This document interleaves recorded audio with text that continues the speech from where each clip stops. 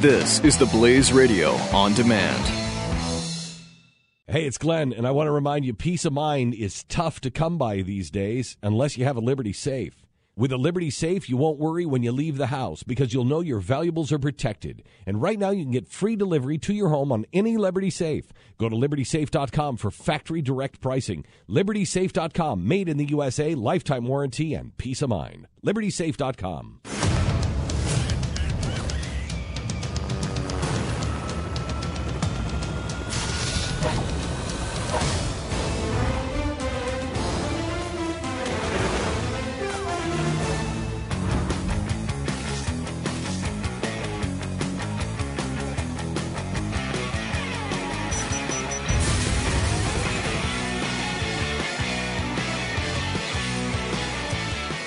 Another big debate breaking in the studio today.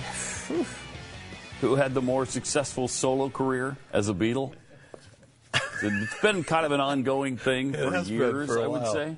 And can we talk about the genesis of it? Because I like this story. Yeah, tell the genesis of the genesis story. of we were talking about who had the most successful career as a solo artist, Paul. as a Beatle, which is obviously Paul McCartney, and George Harrison, and John Lennon, also known for their fairly solo and career. yeah. And as we're discussing that, we get an urgent breaking memo from our director, Chris, who informs us as if the president has just been shot. Yeah, as if it's absolute fact, too. That no, Ringo Starr has had the biggest career as a solo artist that was a former Beatle. And we're like, we actually, you feel for a moment like, wait a minute. What? Really? Holy crap, are we this far off base?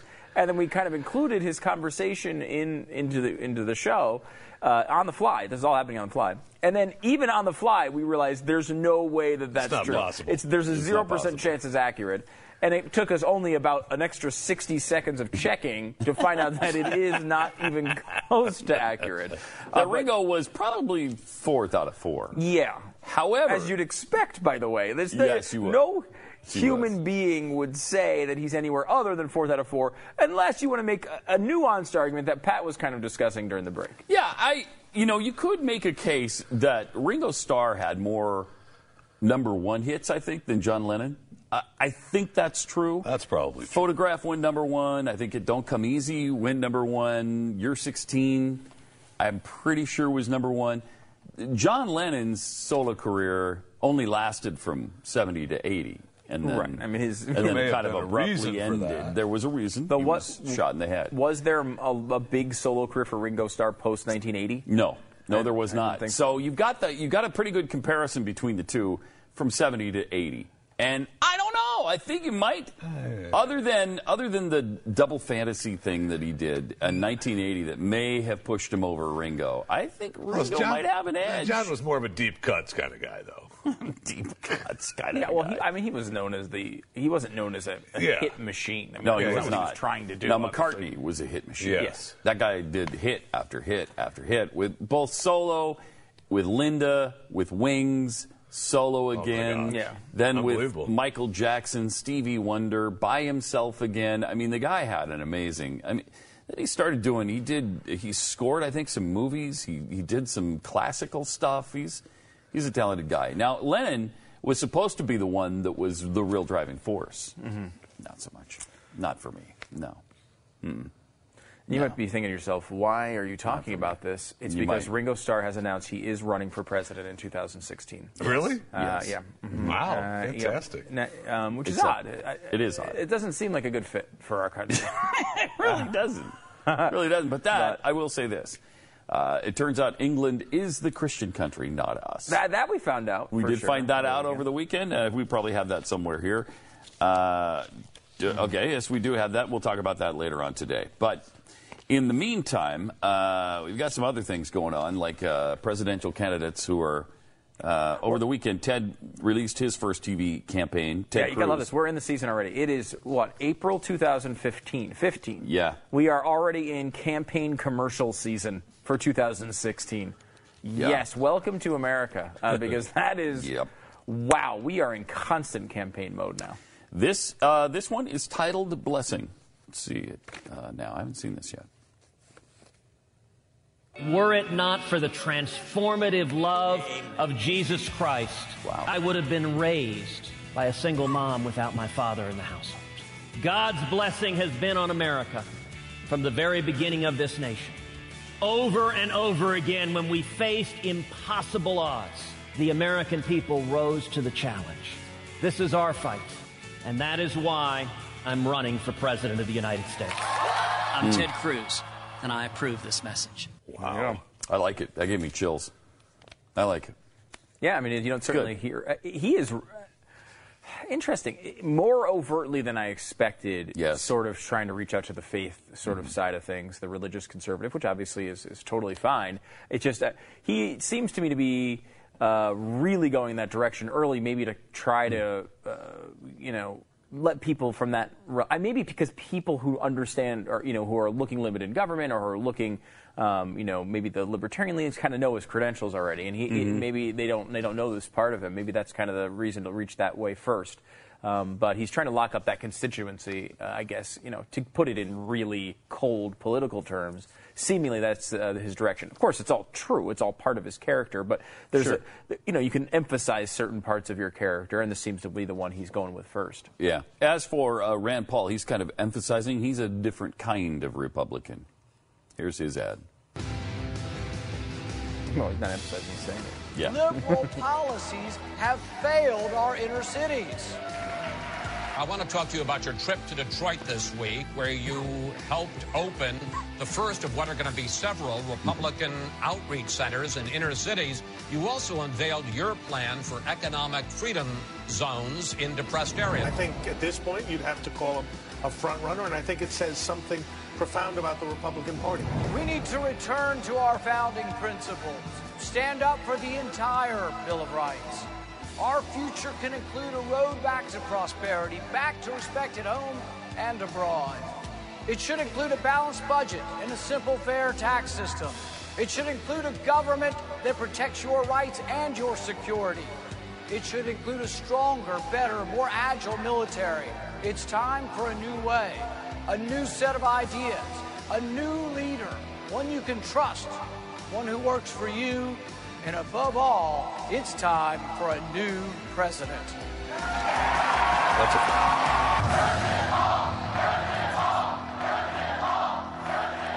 okay, nice little chant at the end there.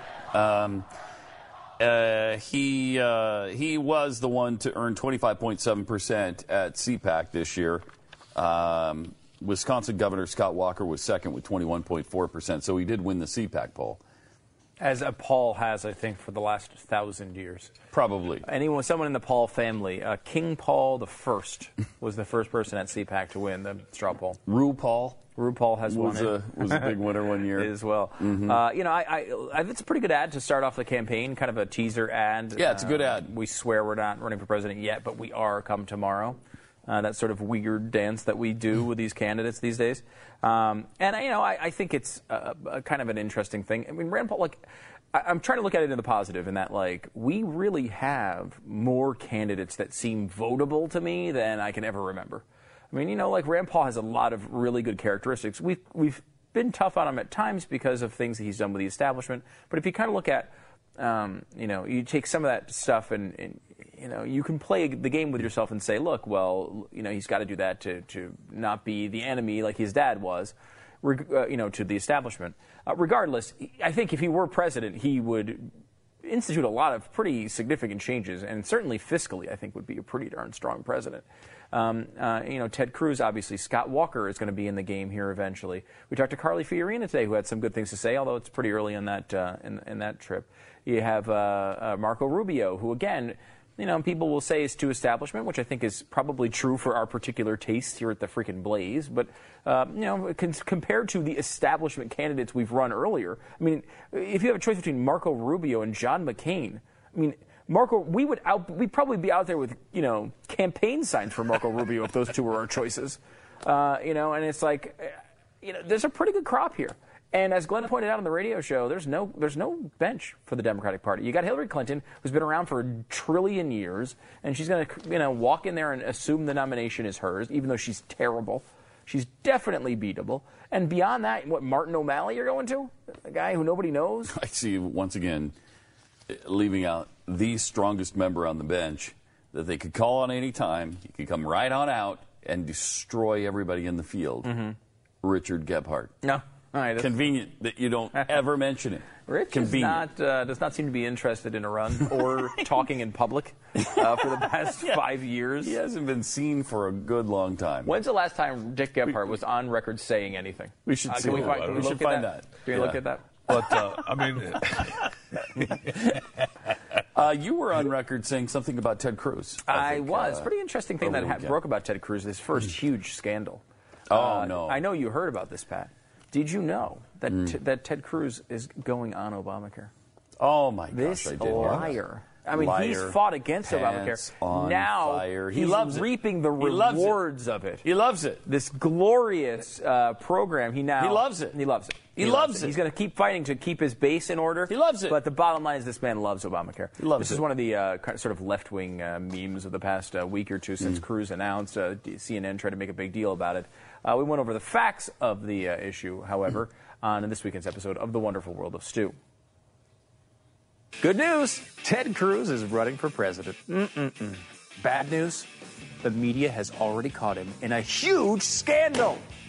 Chief opponent on Obamacare is about to get his insurance from Obamacare. Wow! Let's watch the video. Where are you getting your health insurance now? So she's taking an unpaid leave of absence from her job, and so we're transitioning. We'll be getting new health insurance, and we'll presumably do it through my job in the Senate, and so we'll be on the federal exchange like millions of others on the federal exchange. So you will be getting Obamacare, effectively. It is one of the good things about Obamacare is that the statute provided that members of Congress would be on the exchanges without subsidies, just like millions of Americans, so there wouldn't be a double standard. But, Senator, for right now, the irony is just kind of unbelievable that you have made your name fighting against Obamacare, and you now are going to sign up to get your insurance through that very process, Obamacare. What a gotcha moment. Is it really ironic, though, Dana, that Ted Cruz has to go on Obamacare? It's time to get antisocial. Let's see. Does look like Ted Cruz will be getting his insurance through Obamacare, although he doesn't have it yet there. And a lot of people have questions about it. I am happy to answer those questions. We here at The Wonderful World of Stu want to hear from the average person. That's why we took our cameras to the streets and found regular people who had regular people questions, like this lovely fellow.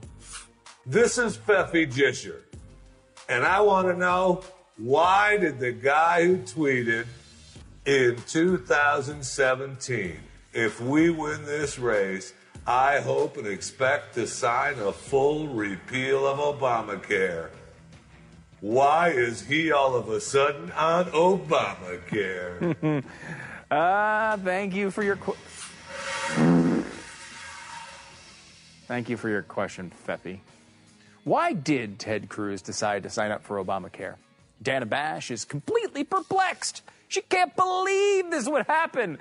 One thing that would make it easier to understand, Dana, is to have some level of knowledge about what is contained inside of Obamacare. Ted Cruz is legally required to get his work insurance from Obamacare. The law that requires this is known as Obamacare. Here's the text. Any employer contribution under such chapter on behalf of any member of Congress may be paid only to the issuer of a qualified health plan in which the individual enrolled through such exchange. To translate, if a senator gets his insurance through work, it has to be Obamacare. If you know that fact, then this story is not at all interesting. And of course, Dana Bash, one would assume, did know that fact. However, she also knew she could get a big story because her audience doesn't. Our next question comes from another average American. Hello, my name is Pookie G, speaking to you in a completely inoffensive accent. And I would like to know why Obamacare make him do this. Yo. There you go. You see, Mr. G, if that is your real name, Senators used to have really good health insurance. Politicians tend to take really good care of themselves. So when Congress was about to pass a terrible health care law that forced crappy insurance on the pathetic peasants like you and me, opponents had an idea. How about this? The idea was to punish congressmen for passing such a terrible law by forcing them to go on Obamacare too. You can tell this is true because the amendment that we just read from was put into law not by Democrats, but by Republican Senator Charles Grassley. Here's what he said. The bottom line is, if this health care reform is as good as promised, the members of Congress and the staff and the president and his staff who wrote the bill should know it firsthand. In other words, experience this new law. If there are problems, they'll be able to really understand them as should be. Mm-hmm. Got it. He was forcing people onto Obamacare as a punishment, so it's entirely consistent for Ted Cruz to be on Obamacare like all the other senators that get their insurance through their employer, and at the same time, try to overturn it. If Ted Cruz got his way and Obamacare was repealed, senators would go back to having quality health insurance once again. It not only makes sense for the nation, but it also makes sense for Ted Cruz's family. The only difference between Cruz and other senators was that up until now, he was insured under his wife's health insurance, as he outlined earlier. She's now taking an unpaid leave of absence, so he's forced to take his crappy work insurance. Next question comes from a completely average American female. Hello, my name is Samantha Sparkles, and I would like to know why Ted Cruz doesn't just say no and purchase it directly from the company somehow. Such sass. Thank you, Samantha. Here's the thing. Ted Cruz has a job. In return for his work at that job, Ted Cruz receives compensation. Part of his compensation package for the job he holds is health insurance. Perhaps he could theoretically refuse this, but why stop there? Cruz also opposes excessive government spending, so why not refuse his entire salary, too? I mean, I guess maybe he'd have to get paid something, so why not just take the minimum wage? Well, he probably opposes the minimum wage, too. He is an evil conservative, so I guess he should take even less. While we're at it, President Obama thinks the tax rates on the rich are too low, so why doesn't he pay more?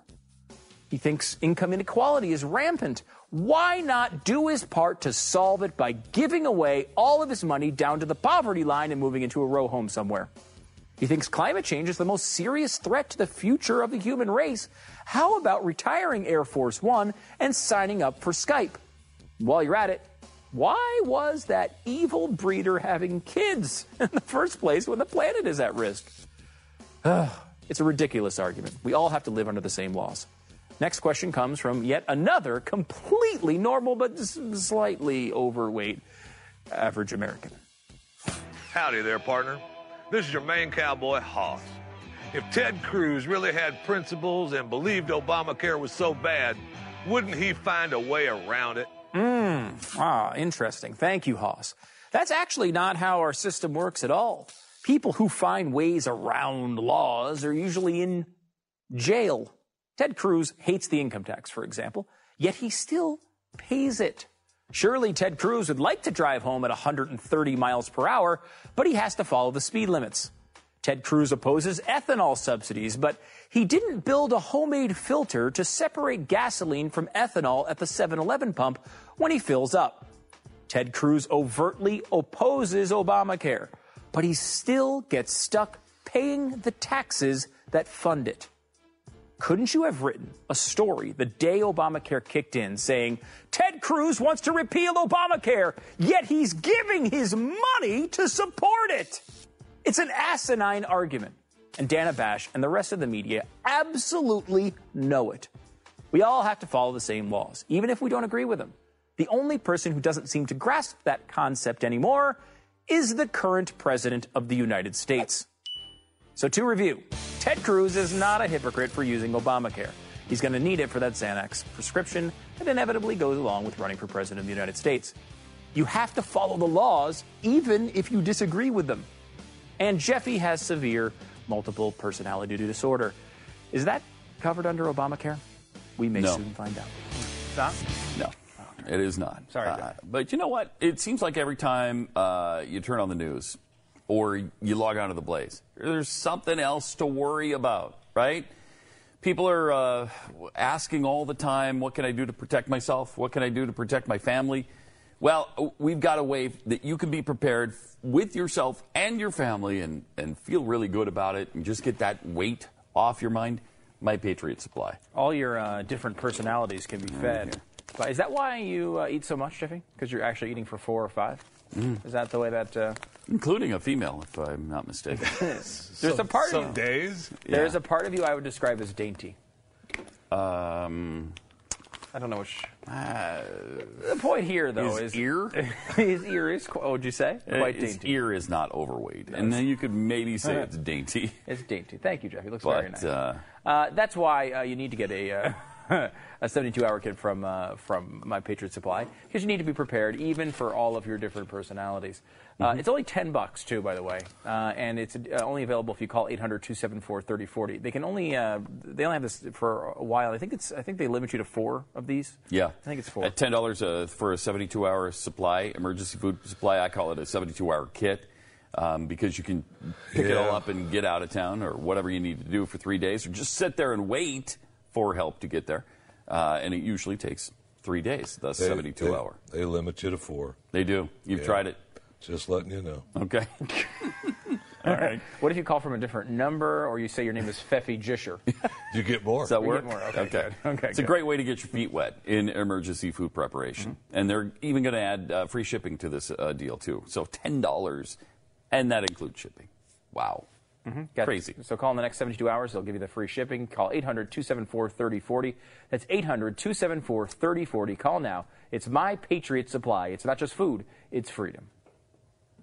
Are you looking to save 50, 60, even 70% on your phone bill? Well, here's a tip. Broadvoice.com. Hi, it's Brad Staggs of Blaze TV here. Broadvoice offers high-quality phone service for only $8.95 a month. You may ask, how can I save so much money? What's the catch?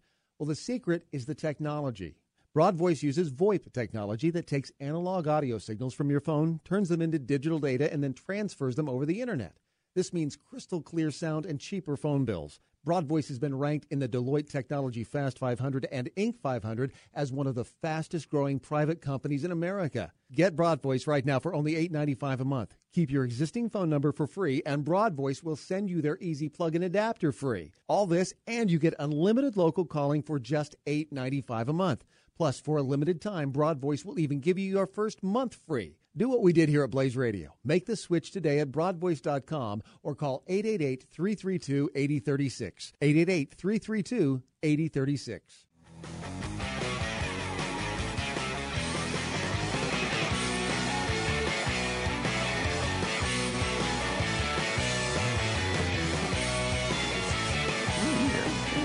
Triple 8-727 Beck. 888-727-BECK. Welcome, Pat and Stu. Apparently, Jeb Bush had some problems figuring out who and what he is at the, was it the 2009 election cycle? Is that what it was? Yeah, he was filling out a voter registration form in Florida and labeled himself Hispanic, which is interesting and very... That is interesting. And there it is. Significantly untrue? Elizabeth Warren-esque. Yeah, why? I would say. Look at that. I mean, clearly, why would you... Why? What? I don't know. Like if the one to the left of it says black, not or black or Hispanic or whatever the next one, it's hard to read. If that one happened to be white, you could see maybe he would think it's the wrong. But it isn't. But it isn't. It would be to the right of that. It makes no sense.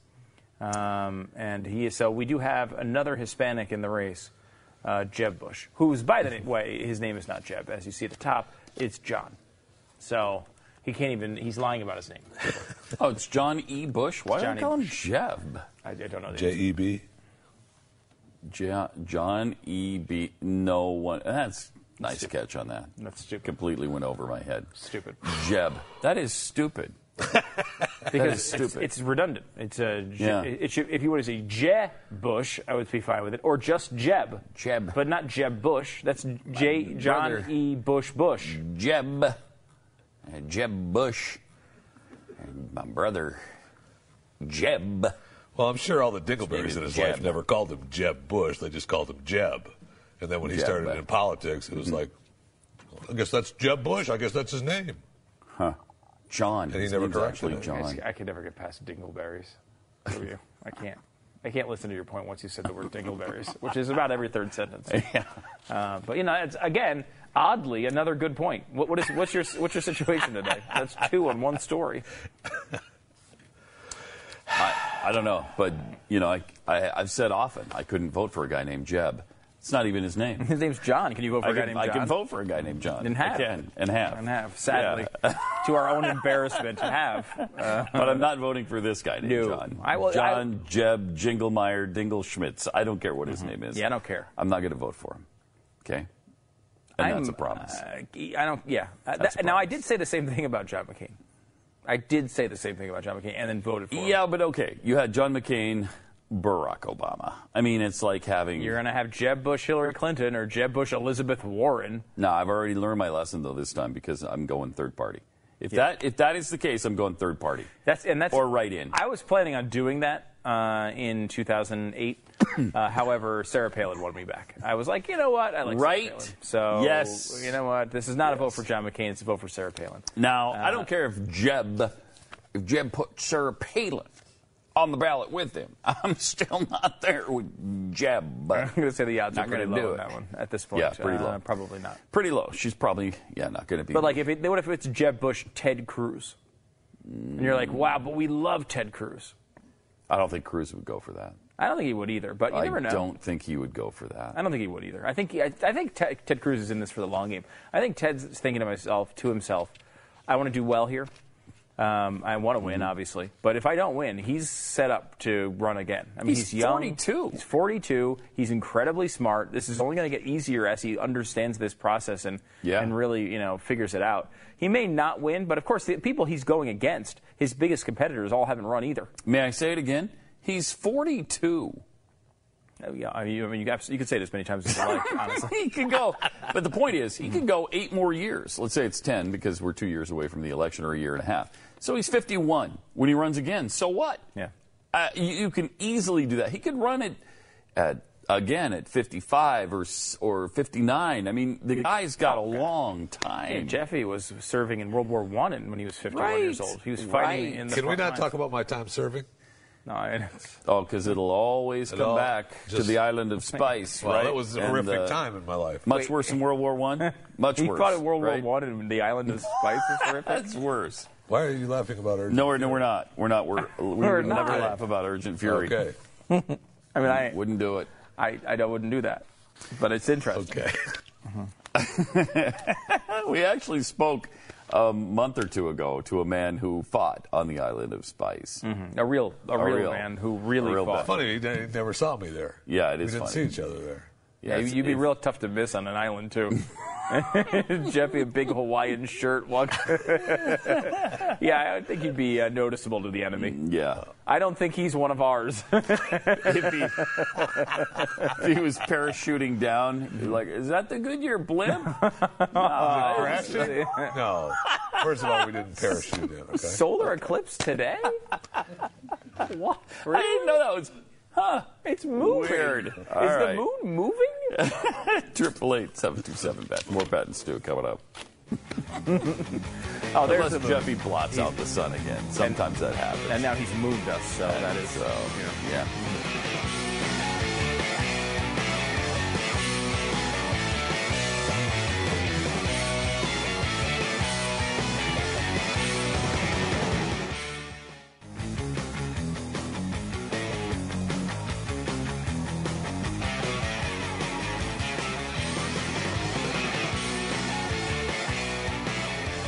Triple 8-727-BET. It's Pat and Stu.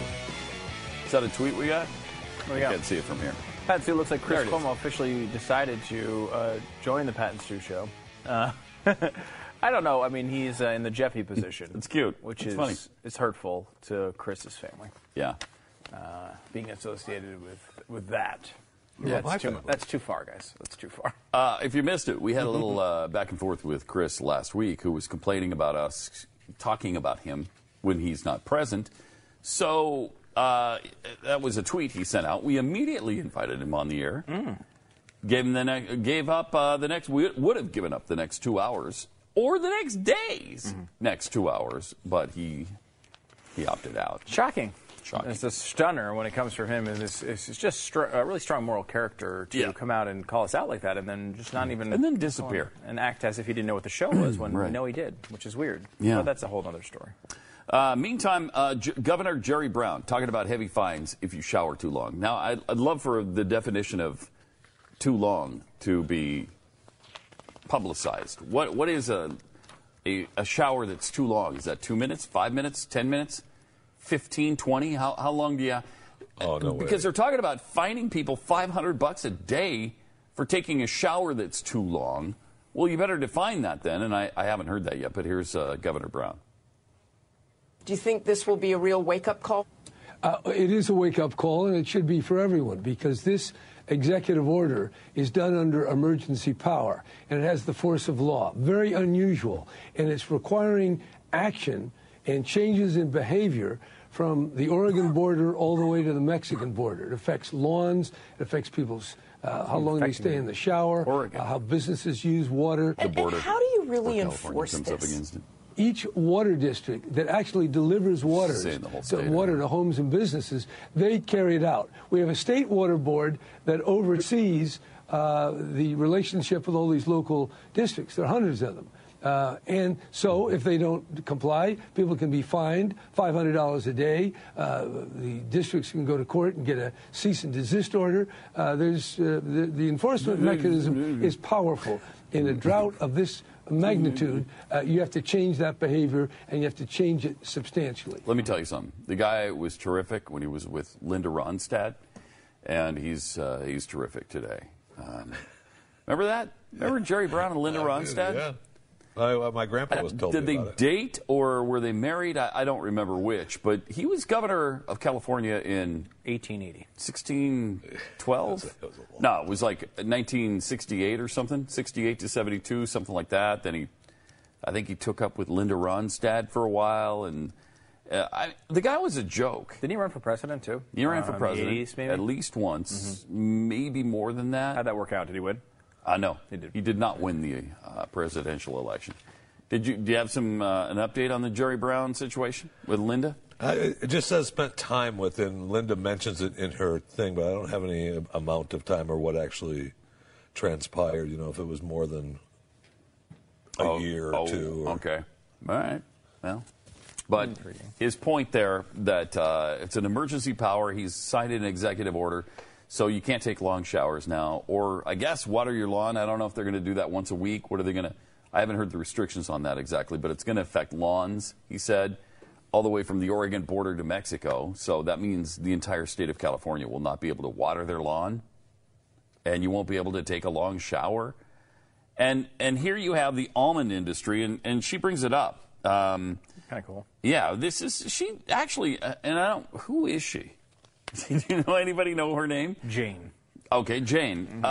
Jane does a pretty good job holding his feet to the fire. She asked him about the almond industry and the amount of water they use. And a few factoids floating out there. Agriculture uses 80% of the water, but accounts for less than 2% of the economy. Wow. More water used for almond production than is used by all residents and businesses in San Francisco and Los Angeles combined. And it's not even I'm close. glad you used the word factoid, because it certainly has that character. 80% of the water That's used not by an answer. agriculture, but accounts for less than 2% of the economy. Is that true? Yeah, you bet it's true. But by the way, they're not watering their lawn or taking long showers. They're providing most of the fruits and vegetables of America. A significant But is part there of the world. something wrong there if you're using that much water for almond production? Yes. Just perplexed look. This is an interesting approach, and I've never seen this used before in the history of politics. He has lowered the quality of the fact in factoid below the fact. Now, a factoid to me means a short, interesting fact. Yeah. Right? Yes. It's true, absolutely. It's not extensive where 15 paragraphs are needed. And it's interesting. It's something you didn't expect, a factoid. It doesn't mean it's not true. What he says is like, he acts as if she said, look, I have some rumors on the internet that I found. And that's just what they are, is rumors. That's a good word for them because they're rumors. Right, no, that's not what it was. No. I have an urban legend I'd like to quote here. No, that's actually not what she was saying. She was saying it's a fact that is short and interesting. The fact is so overpowering. But I'd like to focus on the oid part of that. Yeah, I know. Let's focus on fact. Has anyone ever made that distinction before? I don't think so. Has it ever occurred? That's pretty good, though. Yeah, it's a good one on the fly. I'm going to demean your use of the word factoid. Although that's how I'm she going to get out didn't of let this. him get away with it. She went back to it. Yeah, she did. Yeah, but deal with the fact there. Is it true or not? Oh, you bet it's true. Well, then why were you arguing it was factoid? Like, if you're going to say factoid, right, this is really interesting. If you're going to say, she's going to say, I have a factoid for you, and you're going to say, well, I'm glad you called it a factoid because that's what it is. Saying essentially that's not true. It's just it's a truthish sort of statement. Mm-hmm. Then she comes back to you, asks you again, is this true? And you say, absolutely it's true. How dare you say it's not true? Of course it's true. Well, why are you calling it a factoid a few minutes ago and acting as if that wasn't accurate? I don't. Almond growers aren't taking long showers. Yeah, right. I know. And it's like, okay, well, so cleanliness, which I heard was next to godliness, now less important than almonds. I want to make sure I understand that sort of food tree there. It's a kind of a weird distinction to make. Taking a long shower, which again is the government telling you what is long, what is not. I'll tell you right now, showers. One of the most. They're enjoyable. They're awesome. Okay, turn on that super hot water, so you're wasting a lot of electricity too. Maybe some fossil fuels while you're heating that water really boiling hot, and then it comes, and then you just sit. I freaking love showers. They're great. They're fantastic. It's the best part. When you go to a hotel, the only things that really matter are the bed and the shower. Got to have a good shower. Got to have a good bed. High water pressure. Good hot water. Oh, that's so rare in a hotel. Though. I know it is. And even in the nice hotels, they rarely have good. A lot good of them do pressure. it because of these stupid reasons. Because yes, of stupid. And they always have that little thing. Well, you can reuse if you're going to be here for a while. You can reuse all your towels and make them super nasty, and we'll just clean them. Because we're trying to save the planet here. So you can just use one towel for the two of you in there for like 6 weeks, and then we'll wash it. Okay? The first thing I do when I see that sign is take all the towels and put them on the floor. Yeah. It's the first thing I do. I want them all to me. It is super really obnoxious. Because, look, I get that there's no need to do that. The same thing with the sheets, too. They'll be like, well, if you would like, unless you'd like to have clean sheets every day. Yeah, I don't. Please make them filthy. Right. Yeah, I want filthy sheets the whole stay here. That's a good point. But they do it not because they freaking care about the environment. It's so obvious. You're a hotel. The reason they're doing it is because they know large scale, if people don't do this, they'll save some money on water and electricity, and they'll save money. It has nothing to do with the environment. If they had an environment, they'd say, stay home and don't go travel to a hotel. Yeah. That'd be the first advice they'd give you. Right. They don't care about the environment at all. Where do almonds stay, though? Almonds, do they stay at nice places, or where do they stay when they go to hotels? I don't know the answer to that. You don't know the answer? I do know that they get eaten a lot by people who claim to love the environment and want to save water and have no idea that actually almonds because almonds are teeny, so they use a teeny tiny amount of water, if I'm not mistaken. Tiny, actually. It's a little teeny, like a drop. Yeah. Grows a whole almond tree plant thing. No, actually, it's a little higher than that, and we looked at this on Wonderful World of 2 drops? What? 2 drops of water? That'll grow about an 2 almond. drops. I can't remember the exact numbers. About 2 drops. Watch. Okay. We need to conserve water. It's the right thing to do. Just ask these annoying celebrities.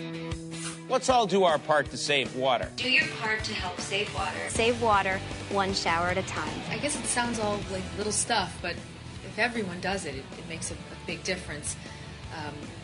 Faucets, brushing teeth, turn the faucet off. Do not wash your clothes unless it's a full load. Anything for you, Jessica Biel. So let's see how many gallons of water you can actually save in a day by just doing, as Jessica says, little stuff. Easy things first. Turn off the faucet while you brush your teeth. You're going to save 2 gallons of water a day. Put a bucket in the shower while you're waiting for the water to warm up. You'll actually use that water later, and it'll save you 5 gallons of water. Then only stay in the shower for 1 minute. You'll be completely miserable with your life, and you'll save 24 gallons of water. If you have to go pee-pee, don't bother flushing, of course. Like these environmentalists actually say, if it's yellow, let it mellow. Ugh. Let's say you pee, 5 times a day, and you'll save an additional 8 gallons of water. If you have to go number 2, don't. Remember that bucket that you had from the morning shower? Use that bucket of water to clean your dishes, and you'll save 8 gallons of water. Now, when it is time to do your laundry, you're going to have to wait until your evening shower, and then pile your dirty clothes in with you and multitask. That's going to save you 41 gallons of water. Wow. I mean, you just saved 88 gallons of water today. So you're going to feel really good about yourself. You've done something important. You're such a big environmental star. Wow, how wonderful you are. Until you realize that those almonds you've been munching on all day just canceled out your entire water-conserving feel-goodery. That's right. It takes an entire gallon of water, to produce one freaking almond. 1 gallon of water, one freaking almond. Yet a lot of the sites that are giving you these water conservation tips are also recommending the latest yummy almond recipe. Your healthy snacking isn't very healthy for the planet. And by the way, 88 gallons, all that crap you did all day, everything Jessica Biel wants and more, this is what you saved. One little tiny dish of almonds. Despite that, almonds are big business. For some reason that is completely beyond me because they're terrible. In 2013, California produced 2 billion pounds of the awful snack food. That's a lot of freaking water for stupid almonds. But this makes sense because we use most of our water for irrigation and not on ourselves. Your rubber ducky bath time and hygienic use of the toilet make up only 13% of national water withdrawals. And despite a growing population, our total water withdrawal has actually been declining. But if you still feel the need to save a source that is already officially conserved and recycled, I suggest that you stop eating almonds instead of doing crazy shit like taking a shower in your clothes. But some people might say, I don't even like almonds because they're nuts with tree bark on the outside, and that doesn't make any sense. I'll just eat walnuts instead. Oh, really? Instead of the wonderful 88 almonds that you could have eaten, you can only eat 17 walnuts because it takes, I kid you not, 5 gallons of water. 5 gallons of water. 1 walnut. 5 gallons of water. Where's the outrage? I will lead the way with environmentalists on this one. I think we need to ban almonds and walnuts completely because they're freaking disgusting and they taste like nothing but worse. Stop your trendy snacking now. Because remember, every little bit counts, right? It's a good protest.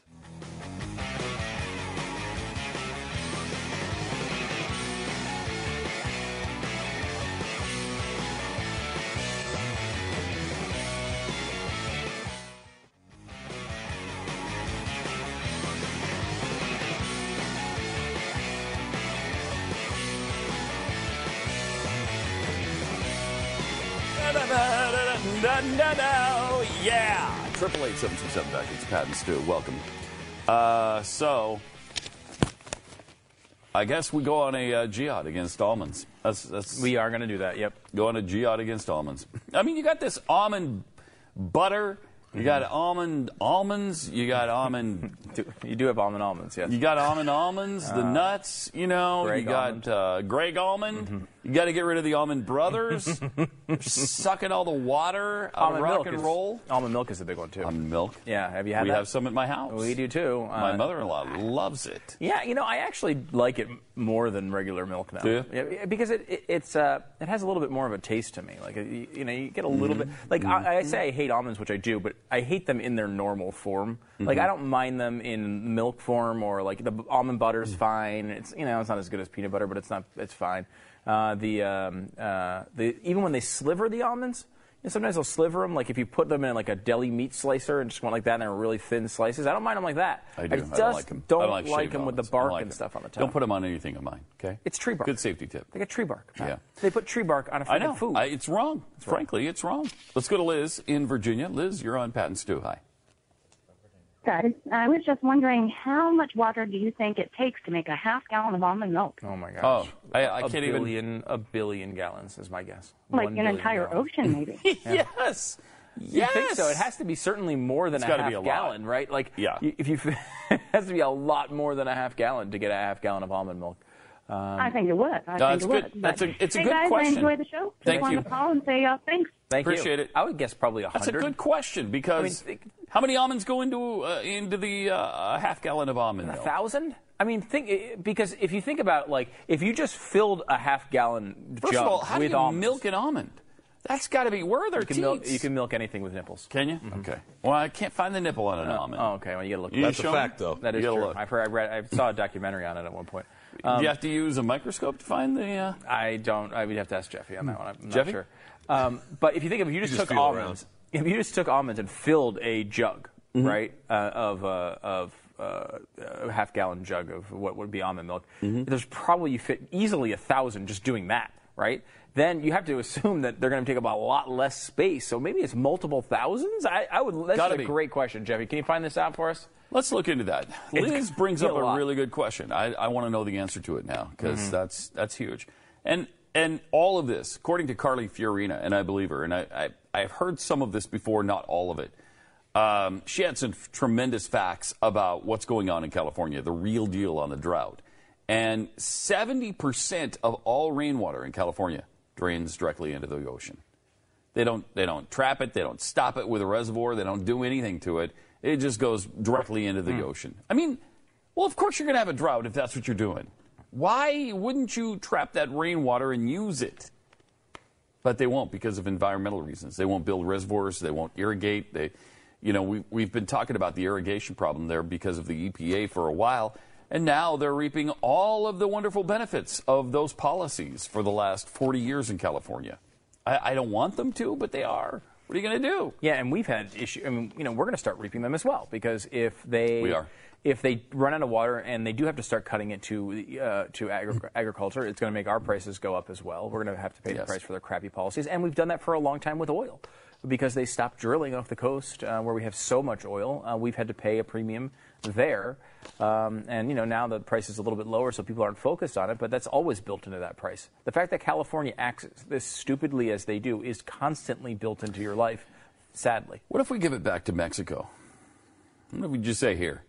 I've heard that the president can do that without, as long as it's a really dumb opinion and Congress holds, they can't block it. Right. So he just has to say, look, I mean, these people, I can't believe we stole it from Mexico. And we just send it right over. So give it back. I think we've solved this problem. Good. California to Mexico. Good luck.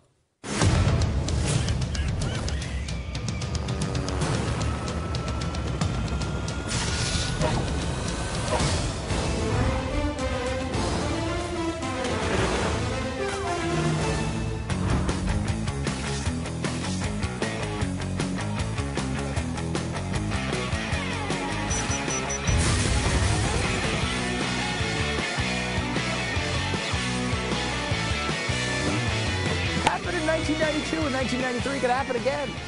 Anytime now, Pat. This is the year. Yeah. Blue Jays starting right now, starting the season. Wow. Defense of the 1993 World Series championship begins today. Defense of the 93 championship. It seems like that would have been in 94. 2015. Strike-shortened year, as you may remember. How about 95 then? Let's give it 95, 96, 97. You can't take any of those years because the strike threw off the trajectory. 2, 3, 4, 5, 6. They were going to win again another World Series in 1994. 11, but the year 12, just ended. 13, 14. Just counting now? I don't even know what you're. But this is the year, as I've said from the beginning, from 1993 on. This is the year. Oh man, that they're going to come back and they're going to do it. I don't remember you saying that 2015 was the year. Yep. I don't remember that. I've remember that? I've worded it differently at times. I've called, like for example, I worded it as 2014 as the year as well. Yeah. But and I think you said, 1994 was the year. Well, 1994 was the year, okay? Yeah. The problem with 1994 was there was no end of the year. Okay, but what about 1995? Well, 1995 was a whole different story. 96? Too long to tell.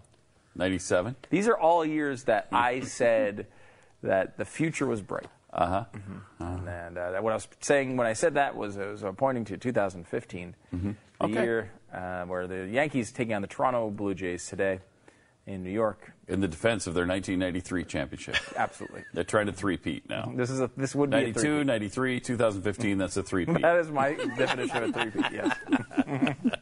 It's a good point, Pat. All Thank right, you for nice. it. 888-727-BECK. It's Pat and Stu. Rolling Stone article on rape at the University of Virginia, that big story that never really happened, and so they're finally retracting the story now. However, it's kind of interesting because no one gets fired in this deal. They retracted their article about the brutal gang rape. Remember, they raped her on like 8 guys, didn't they? Wasn't it 7 or 8 guys? Broken glass. Gang raped her on broken glass. They took her into one of the rooms at the frat house, and they pushed her down on a glass table, and it broke, and they continued to just rape her there because I guess that was really comfortable for everybody concerned. And they were such animals that they just did this over and over again. And then you would have thought her backside would be cut to ribbons by that point. But apparently that wasn't the case. And she went and told some friends about it, and then the authorities became involved. But the whole thing was discredited a long time ago, and Rolling Stone just now is saying, okay, we're going to retract that story. Probably didn't happen. Magazine failed to engage in basic, even routine journalistic practice to verify any details of the ordeal that the source known only as Jackie went through. Again, they didn't even attempt to call the people involved in the story. Now, look, not even the supposed rapists. Yes, like I could understand in some ways if you were to have one woman and you believe her and you call the guys and they give a story and you're like, you know what, I believe her story more, here's why. They didn't even try to call the people involved in the story. I mean, the most basic thing when you're coming to a story like this of actual journalism, supposedly, it would be to try to call. At least there'd be some information. You could tell, like, the people weren't even on campus. There wasn't even a party the night that they talked about. I think it may have been that it wasn't at that house or something. I don't remember exactly, but they broke this down. I haven't read the new report, although I feel like it might be interesting enough to read because this is something that happens pretty often. I mean, it's not these sorts of cause journalism stories break down often. The lesbian waitress who gets a $0 tip because I don't approve of your lifestyle. These things wind up happening. We've seen happens a lot with me, though. Do you discuss the sexual proclivity of a lot of your waitresses? Because I know I do with every one of them. I want to know what their sexual preference is before they begin serving me. Are you like that too? Do you go through? Are you? Excuse me, Susie. Thank you for waiting on me. Are you a lesbian or do you prefer men? And then we have a lengthy discussion about that and the pros and cons of each. And then what time is it? Like, how long have you been there at the end of this? Probably like if we get there at 6, we're probably served by about 10:30. Really? Yeah, because we're really in depth. We ever sit down. Why would you order first and then have the conversation? Because then I hadn't thought of that. It's a good idea. Well, but then you might be having a lesbian bring your food. Yeah, you can't handle that. Yeah, I know. That's right. As a hate-mongering conservative, you can't stand for this to occur. That's correct. Jeffy, I know you do talk to waitresses about sex quite often. How does that happen? How does that work for you? Well, there's 2 different ways. When I go in to restaurants that Pat goes into, I just walk in and go, "Hi, hetero man here, waiting to be served." Really? And so, then if they're a lesbian, they don't wait on you.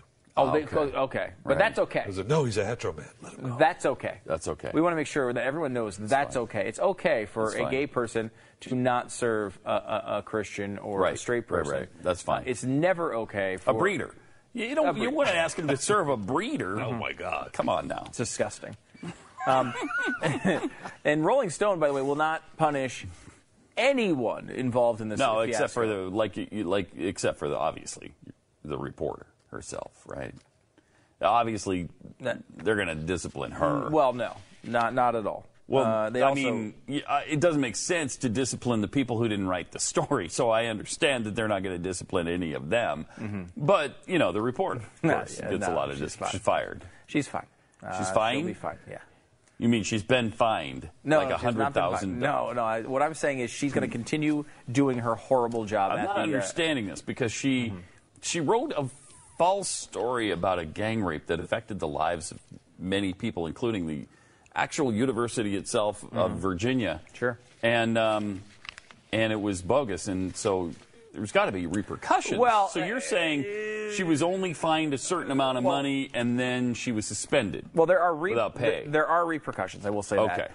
However, it's just because people are mean to her about this story. Those are the repercussions she's had to deal with. And in her statement, she did not apologize to the unbelievable, man. To the actual fraternity or the people she accused falsely of rape. She did apologize to herself for making her life so bad for the last few months, and that's tough.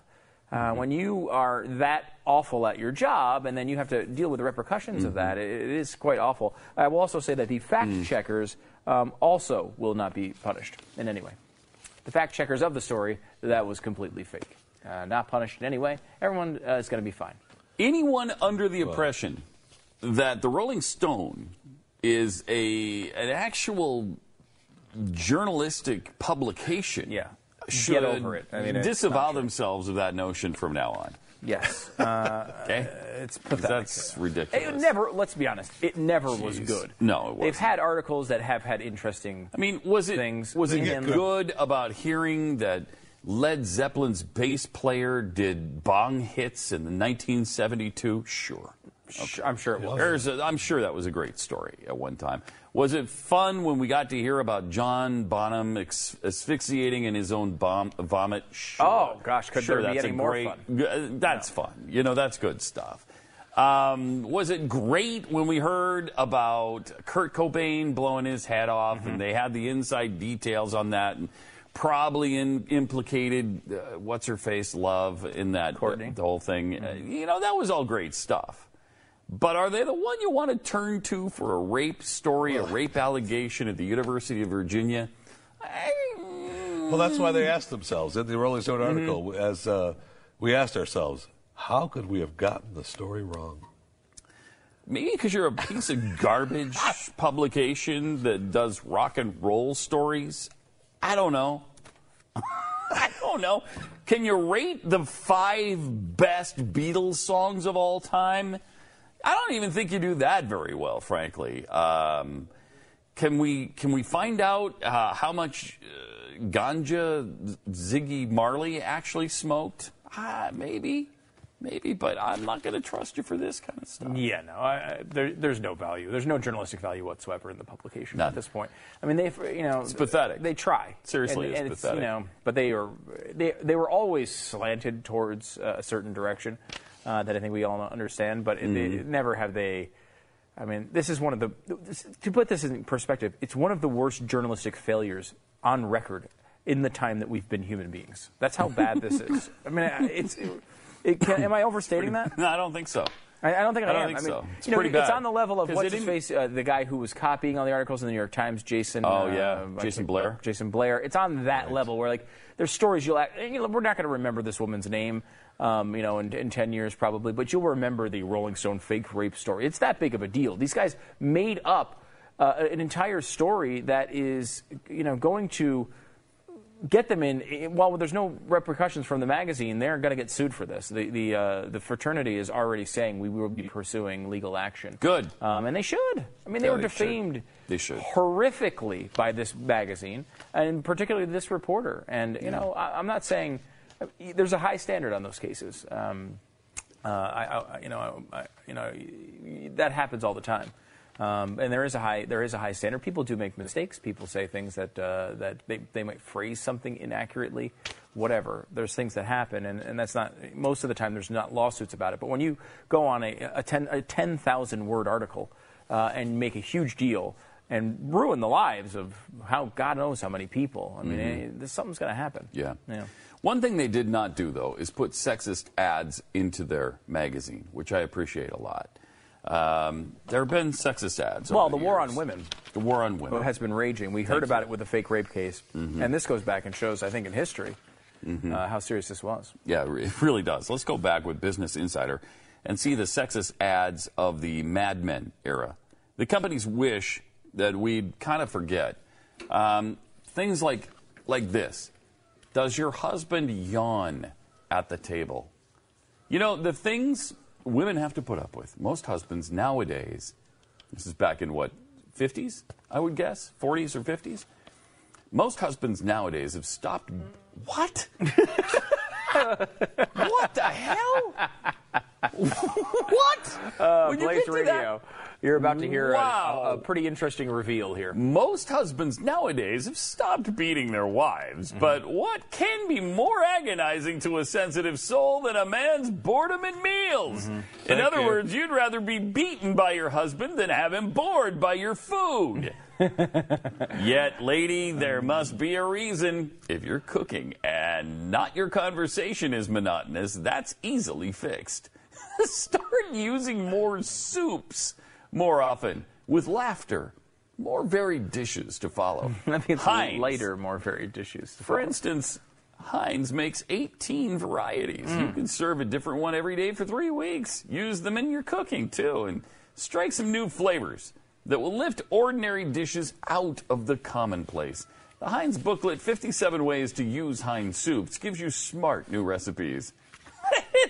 It's awesome. Unbelievable. And this article, this ad for beating your wives paid for John Kerry's last windsurfing expedition. Yeah, can you imagine that? That's true. Oh, my gosh. It's true, because this money saved in the Heinz Foundation went to Teresa, then to John. He spent this specific money windsurfing last week. It's true.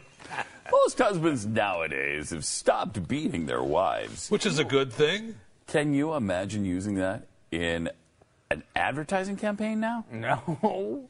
Although it's still true, most have stopped. Correct. At this point, nowadays, I think that's a progressive. No, it's not all. victory. I mean, some still find that an effective way to deal with their woman. Right. You know? What? It's crazy. What the heck? How about this one? Don't worry, darling. You didn't burn the beer. A classic one. I think we've seen this one before, which is great. You didn't burn the beer. Because, see, she's such an idiot in the she kitchen. burned all the She food. burned the food, but the beer's still good. Schlitz, still malt pretty liquor, good. baby. He's a forgiving husband. That's good of him. That's to overlook some stuff that she did. Get out of the kitchen sooner with Lux Liquid.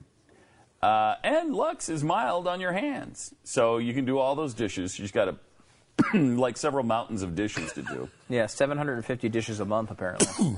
And she can get out of the kitchen sooner. And then there's in the corner, her husband is laying on a lounge recliner. The little lady is in the kitchen. That's great. Unbelievable. Here's another. This is a husband-pleasing coffee, because you can't have coffee unless it pleases your husband. Well, a woman lives to serve her man. I think that's what we're learning here from the Mad Men era. These real ads from the Mad Men So these era, are 50s and 60s. What do we have? Are you woman enough to buy a man's mustard? Mr. Mustard. Men eat it up. Scott Hart spreads joy onto a sandwich no ordinary mustard can match. And you'll like the way its Dijon flavor tangs up a dressing. Mr. Mustard. In the open refrigerator section of your favorite food store or the condiment shelf. But are you woman enough? Yeah. I don't know. Keep me cold and I'll stay hot. Ooh. By the way, can I agree with environmentalists on something that they probably never talk about? What the hell is the purpose of an open refrigerator? Okay. I want things inside the refrigerator to be cold. When you open the refrigerator, when it's just open, they have those open cases. Like what you get is slightly cold food.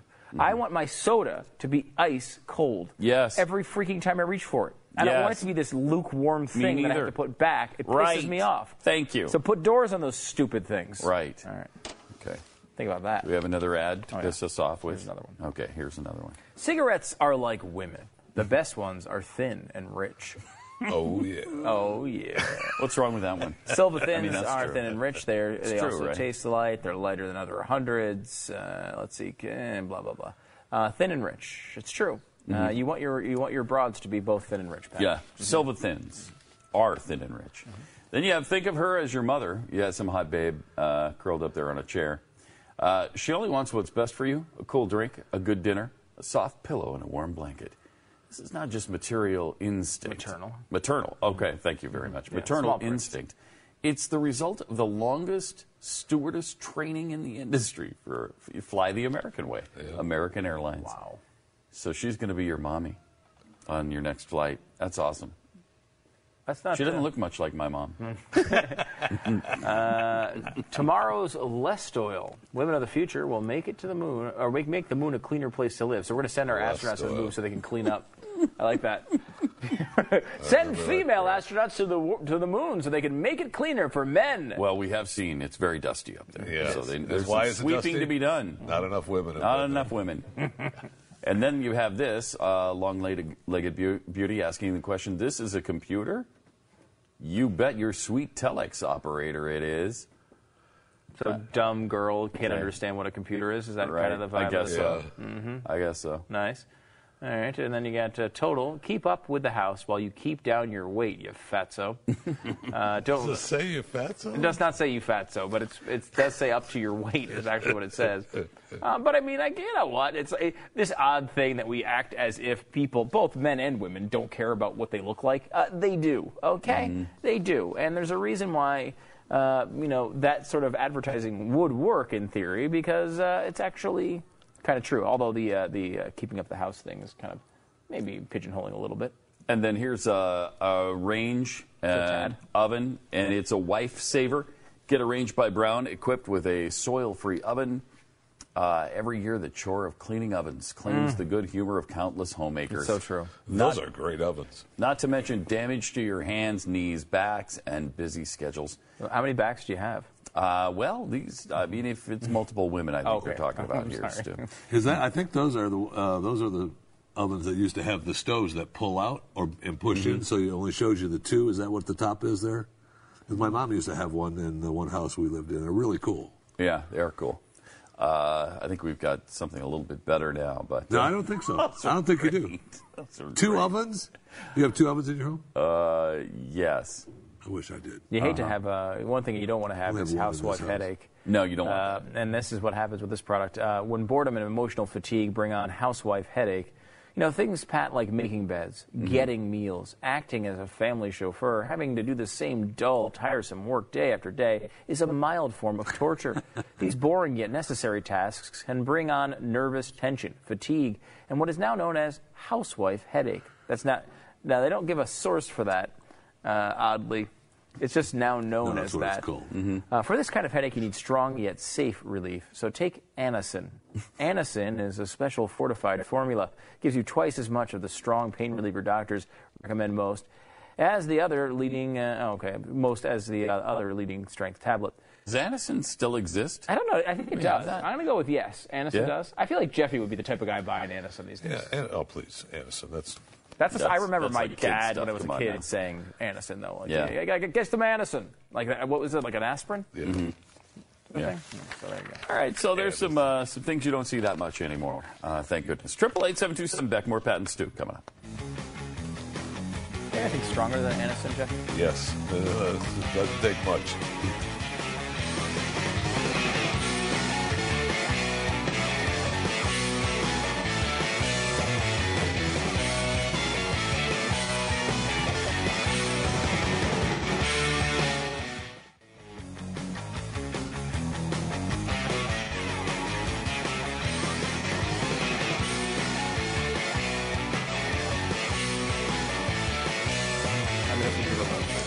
Triple 877-BECK. It's Pat and Stu. Welcome to it.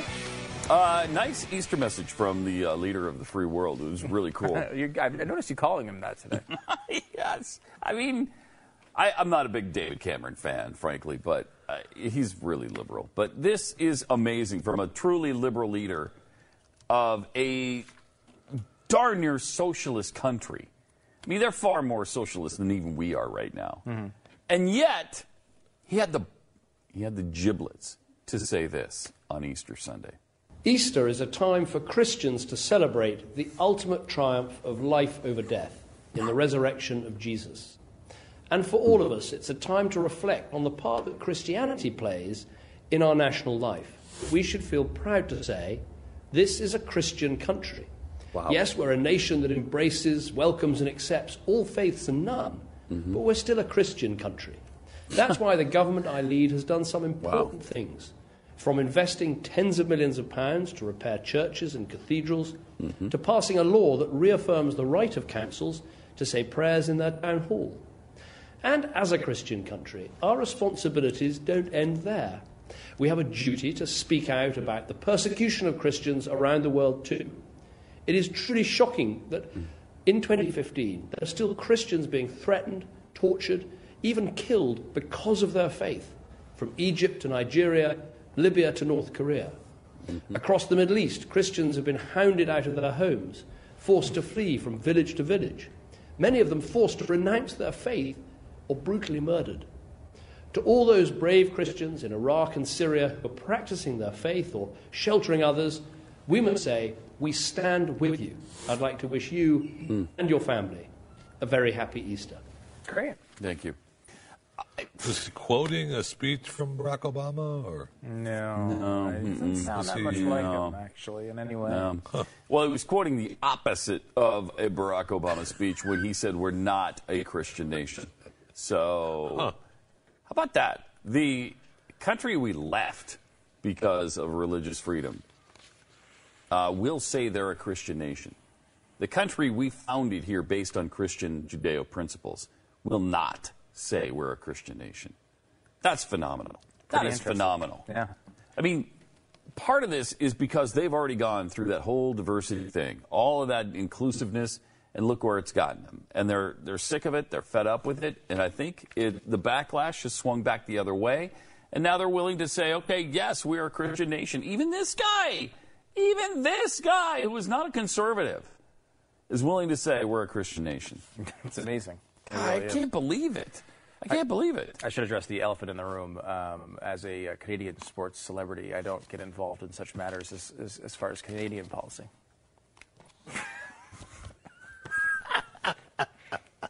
His camera on me when he's saying stupid things like that. It's on him. Yeah, that's fantastic. No, I think people were thinking, like, wait, why isn't he talking about Canada's stance? And I just wanted to make sure that because of my status, I try not to get involved because it's a divisive issue. And, when you're a big sports celebrity like myself, for an entire nation, the hero of a nation. They call it, what do they call it in Canada? The catch? The catch. Yeah. So stupid. Why do we have a show? Does anyone calculate that? Because there's a lot of people who call it the greatest show of all time. Oh, that's right. Yeah. I forgot about that. Yeah. But speaking of how not Christian we are as a nation, the big ruling came in the case of the bakery that refused. This is a different bakery. They refused to decorate a Bible-shaped cakes with anti-gay messages. Now, it's up for interpretation if they're anti-gay. Well, if they are, that would. I mean, they're not saying we hate homosexuals. We demand there be no homosexuals. It quotes a few scriptures. Did they do this on purpose, by the way? I'm wondering if they did to test the water and find out if they would be forced. Because I don't know why you would do this otherwise. But they did this. They tried to get, the guy says, I requested 2 cakes, each in the shape of an open Bible. Now, the bakery says these were anti-gay messages or we hate gays kinds of things. And the actual person who ordered the cakes clears that up nicely. He said, I requested 2 cakes, each in the shape of an open Bible. On the first cake, I requested on one page, God hates sin, Psalm 45:7. On the facing page, homosexuality is a detestable sin, Leviticus 18:22. On the second cake, I requested on one page, God loves sinners, and on the facing page, we were yet sinners, while we were yet sinners, Christ died for us, Romans 5:8. Okay, well, what does that say to you? That says that he believes homosexuality is a sin, yet God still loves sinners, all of us. So How is that a message of hate? I don't know. I mean, if you just never want to hear that there's a point of view out there, then I guess it's a really hateful message. But that's not the message of the Bible at all. And, the message is, in this particular context, not that important. The point here is, can you force these people to do messages that they don't agree with? And the answer to this time is no. Apparently no. When it's a Bible verse and a bakery does not agree with it, they don't have to make the cake. Yeah. However, when the opposite is true, when there's a Christian baker and someone comes in and asks them to do something that they don't agree with, they have to do it. That's why I can't help but think this guy was trying to make that point. Had to be. Point made. Point made, and it makes us feel good for about 30 seconds. We'll go to commercial. It'll be over, and we'll still be screwed up all over the world. Yeah. So, what did you say about? You said something about hand baskets last week. That was interesting. Oh, that's right. Do you remember what that was? We were going someplace in a hand basket, right? Yeah, it was like downstairs in an elevator. The parking level in a hand basket. No, it wasn't that. No. It was.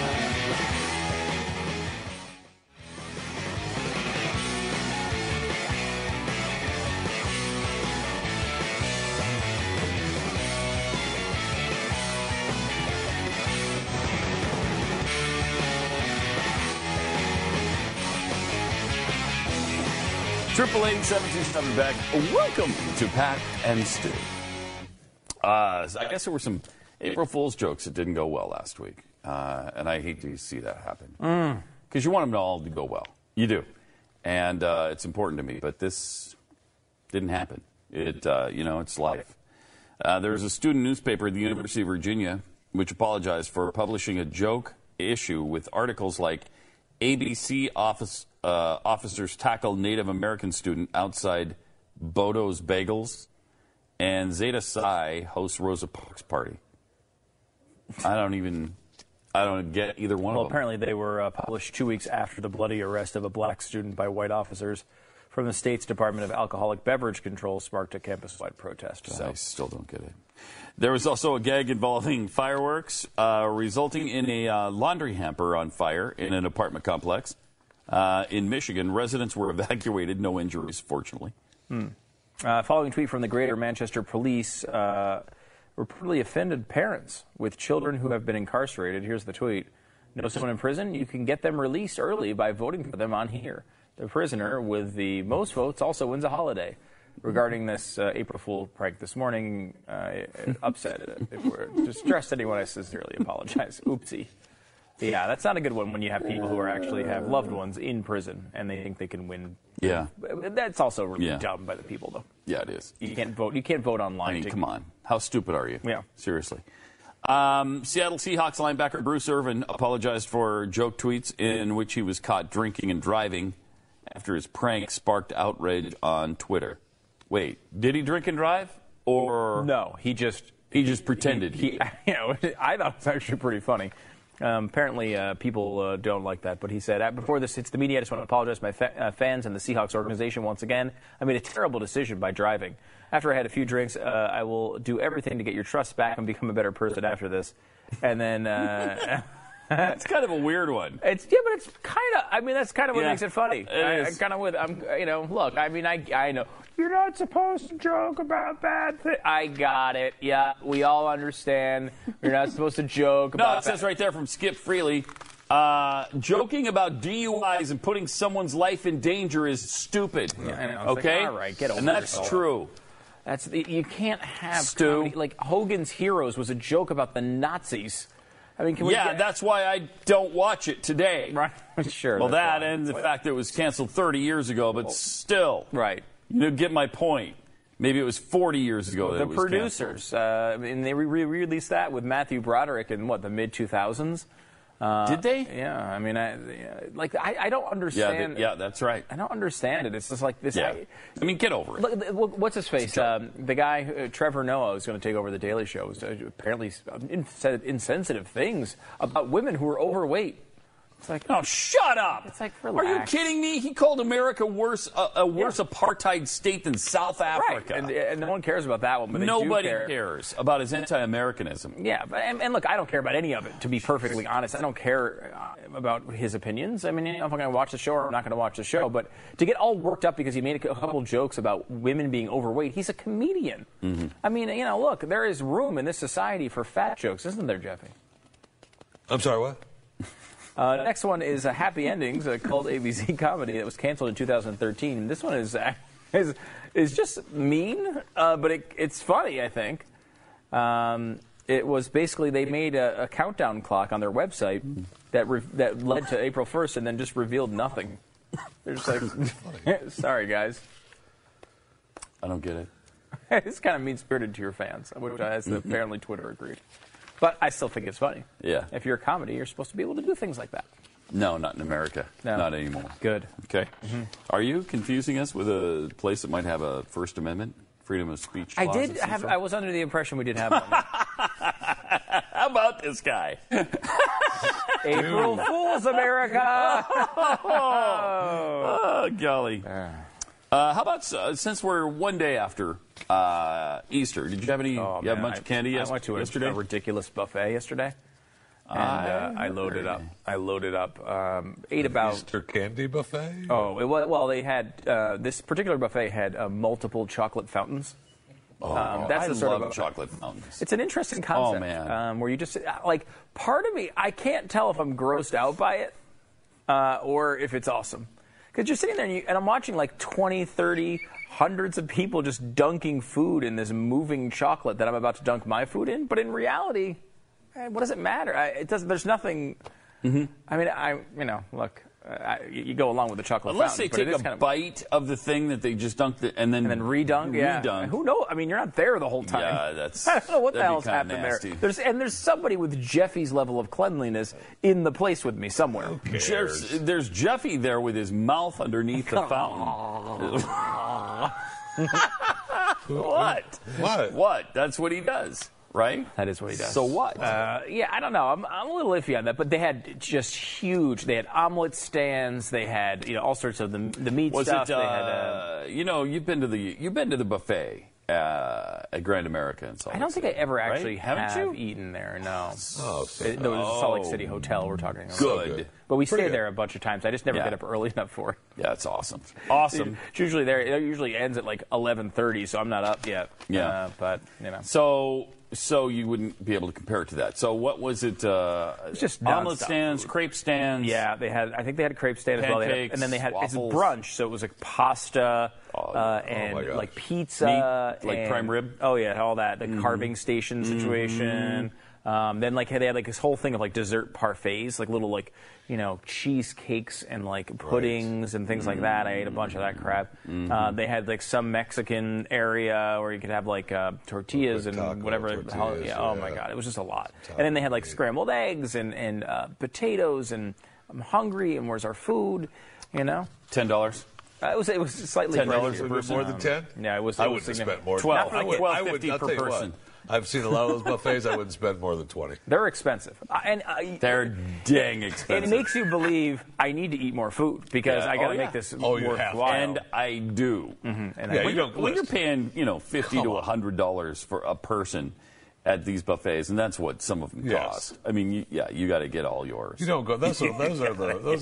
You got to go for the gusto. You can eat restaurants. That's what you don't go in there thinking I'm gonna I'll eat right tonight. No, you don't. I was trying to figure out how many calories the average person consumes, and I was looking up articles, and they say between 2,000 and 3,000 calories a day. The average person eats at a buffet. At a buffet? Yeah. No way. You go to a buffet, one pass with multiple plates, you're looking at 2,000-3,000 calories. But who does one pass? Oh, nobody does one pass. I'm saying you go up more than one time. You should be kicked out of the place and have to pay again. Yeah, you know what I wind up doing, and this is a tad off topic. Okay? Yes, but this is an important thing I think as far as life management goes. Is you start off there's a day you're gonna I'm gonna eat whatever I want today. I don't freaking care. Get out of my way. You're not gonna try to eat anything healthy. You're not gonna try to eat. There's no vegetables coming. You're not gonna, you want food, right? But then what I wind up doing in those situations is take gigantic portions of the first 5 things I see at the buffet, right? And you bring it back, and then you eat all of that, right? And then you start getting full, and you haven't even explored all the options yet. And you wind up eating things that are only okay to clear the plate. And in the situation, you need to think more like an American. And sometimes maybe my Canadian sports celebrity status is making me think more like a Canadian in those situations. But like you need to, when you take one bite and it's only mediocre, you don't take another bite. Right. Move on. Well, somebody else and go get the thing will come and get the plate from the They're table. going to come get the plate. Go back up and fill it up with something else until you find the perfect combination of foods and then load up. Yeah. You got to be more of a taste tester. They know for a fact that you're going to get full well before you fill the quota of how much you're paying for that thing. God, yeah. It's oh, my gosh. I mean, you maybe get $20 of food when you're paying $50 or $70 or $75. Maybe $20 worth of food. They do see Jeffy coming and they just, they shutter the place. Like, no, let's not do this. Yeah, Jeffy makes us all pay more. Jeffy walks in there like, look, we'll give you $100 to turn around and walk away. It's places like that where I developed my Kenyan style of eating. The Kenyans are distance runners. I'm distance eater. Yeah, that's true. Jeffy's not like he's not Kobayashi. No. You're in for the long haul. Yeah, absolutely. And that's the place where you could sit for 3 hours and just keep going up and up and up and up and up and load up. And they don't, what are they going to do? I know. That was one of my favorite cartoons. My mom had it on a refrigerator, and I don't know why she had it on her refrigerator. It might have been for me, but it was the huge fat lady at the counter of the all-you-can-eat place, and the guy on the phone, battle stations. 888-727-BECK. More Pat and Stu coming up. She didn't like you, did she? What do you mean? She wasn't a fan. She had that on well, she knew him. Well, so obviously she didn't like him. Yeah, okay. Duh. I mean, she probably knew him better than us. Dumb question. That's, wow. Dumb. That's awful. Did his mom know him? Yeah. So sad.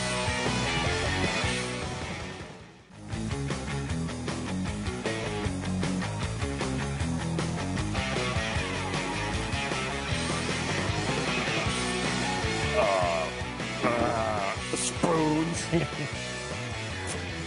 Voice work, Jeffy Fisher. Nice. 888-727-BECK. It is Pat and Stu, and we have another Spoons segment for you today. This one Easter related, since yesterday was, in fact, Easter. New Peeps flavors. Usually they're just the yellow marshmallow ones, right? Now we have Peeps Party Cake. Look at that. And Peeps Sweet Lemonade. And don't forget, Mystery Peeps. You have no friggin' idea what it is. Well, look at that. That's great. Mystery Peeps. Mystery Peeps and Kit Kat things, too. Bunny ears Kit Kats. How are you on the Peeps, Jeff? You'll eat those things? I got the bubble gum. Oh, you have bubble gum. Nice. Should we try them? I got the mystery chips. This might be the first product I have not tried. What? Before we went on the air. Oh, that's right. Oh, my gosh. I have not tried This is the first time I haven't pestered you about it. And here's some Peeps here, Jeffy. All right, here's a bubble gum. Yeah, give me a bubble. You got bubble gum? Yeah, you got them too now. Wow. So okay, these are good. Do you like the party cake ones? Party cake's pretty good. Okay. Party cake. Can you give a little bit more? You're a broadcaster. You think description would be at a premium? As you tastes like cake. Party cake. It's shorter than I expected, but what about party cake? Good. Marshmallowy party cake. Good. Party cake good. A party cake good. Okay, the bubble gum actually tastes like marshmallow bubble gum. Really? Can you not eat I'm this? not a big Peep. Yeah, I'm not into the Your Peep. wife, I mean, I'm not either, but she it's loves marshmallow. it. Your wife has Peeps every day of the year. Is marshmallow made out of animal testicles or something? Made out of animal testicles. So I do not typically eat it.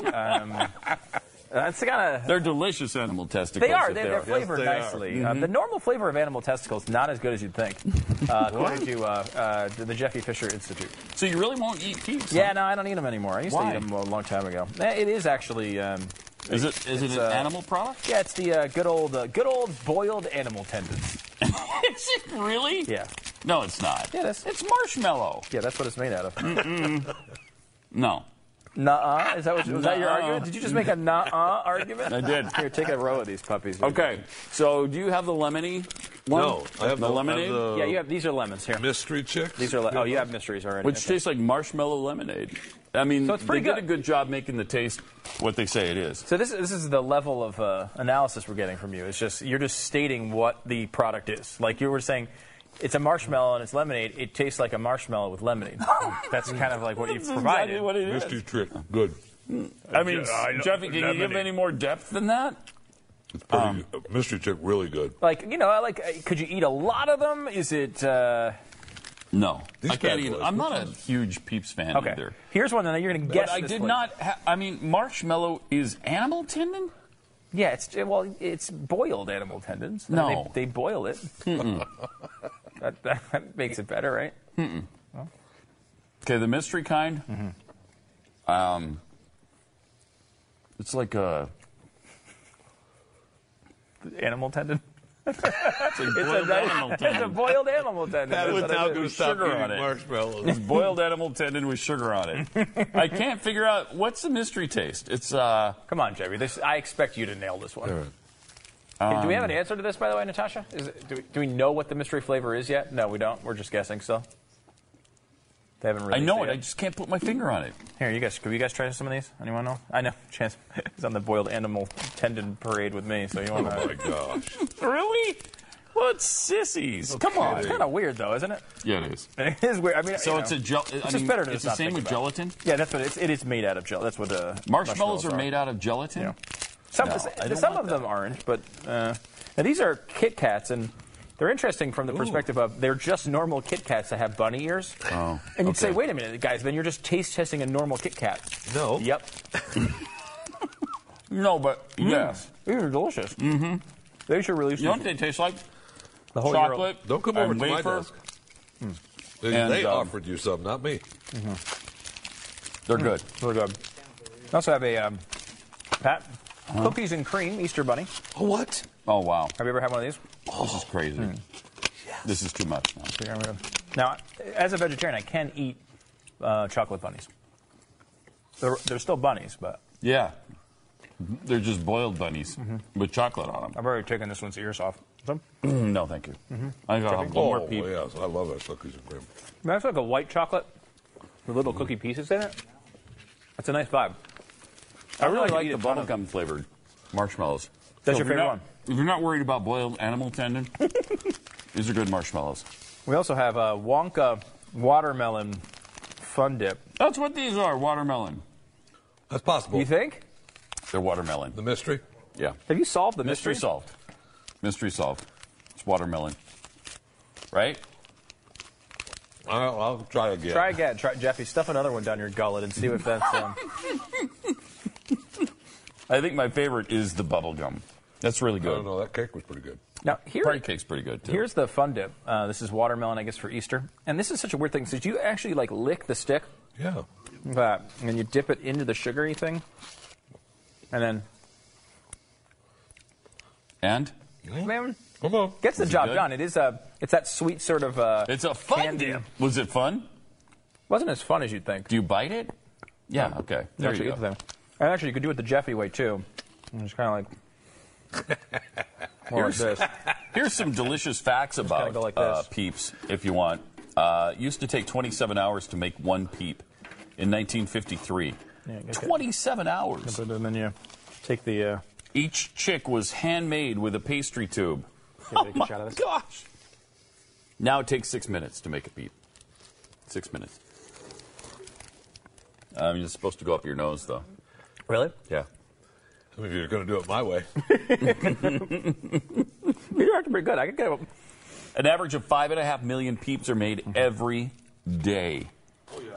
Wow. At the factory in Bethlehem, Pennsylvania. So instead of producing steel, Bethlehem now produces Peeps. They've got the big Peep store right by the Gaylord there in D.C. or Maryland. Yellow Chicks are the original Peep, still the favorite. Recipe has stayed pretty much the same since 1953. The equipment also pretty much the same. Wow. Peeps used to have wings. And now they have boiled animal tendons. Yay! Yum!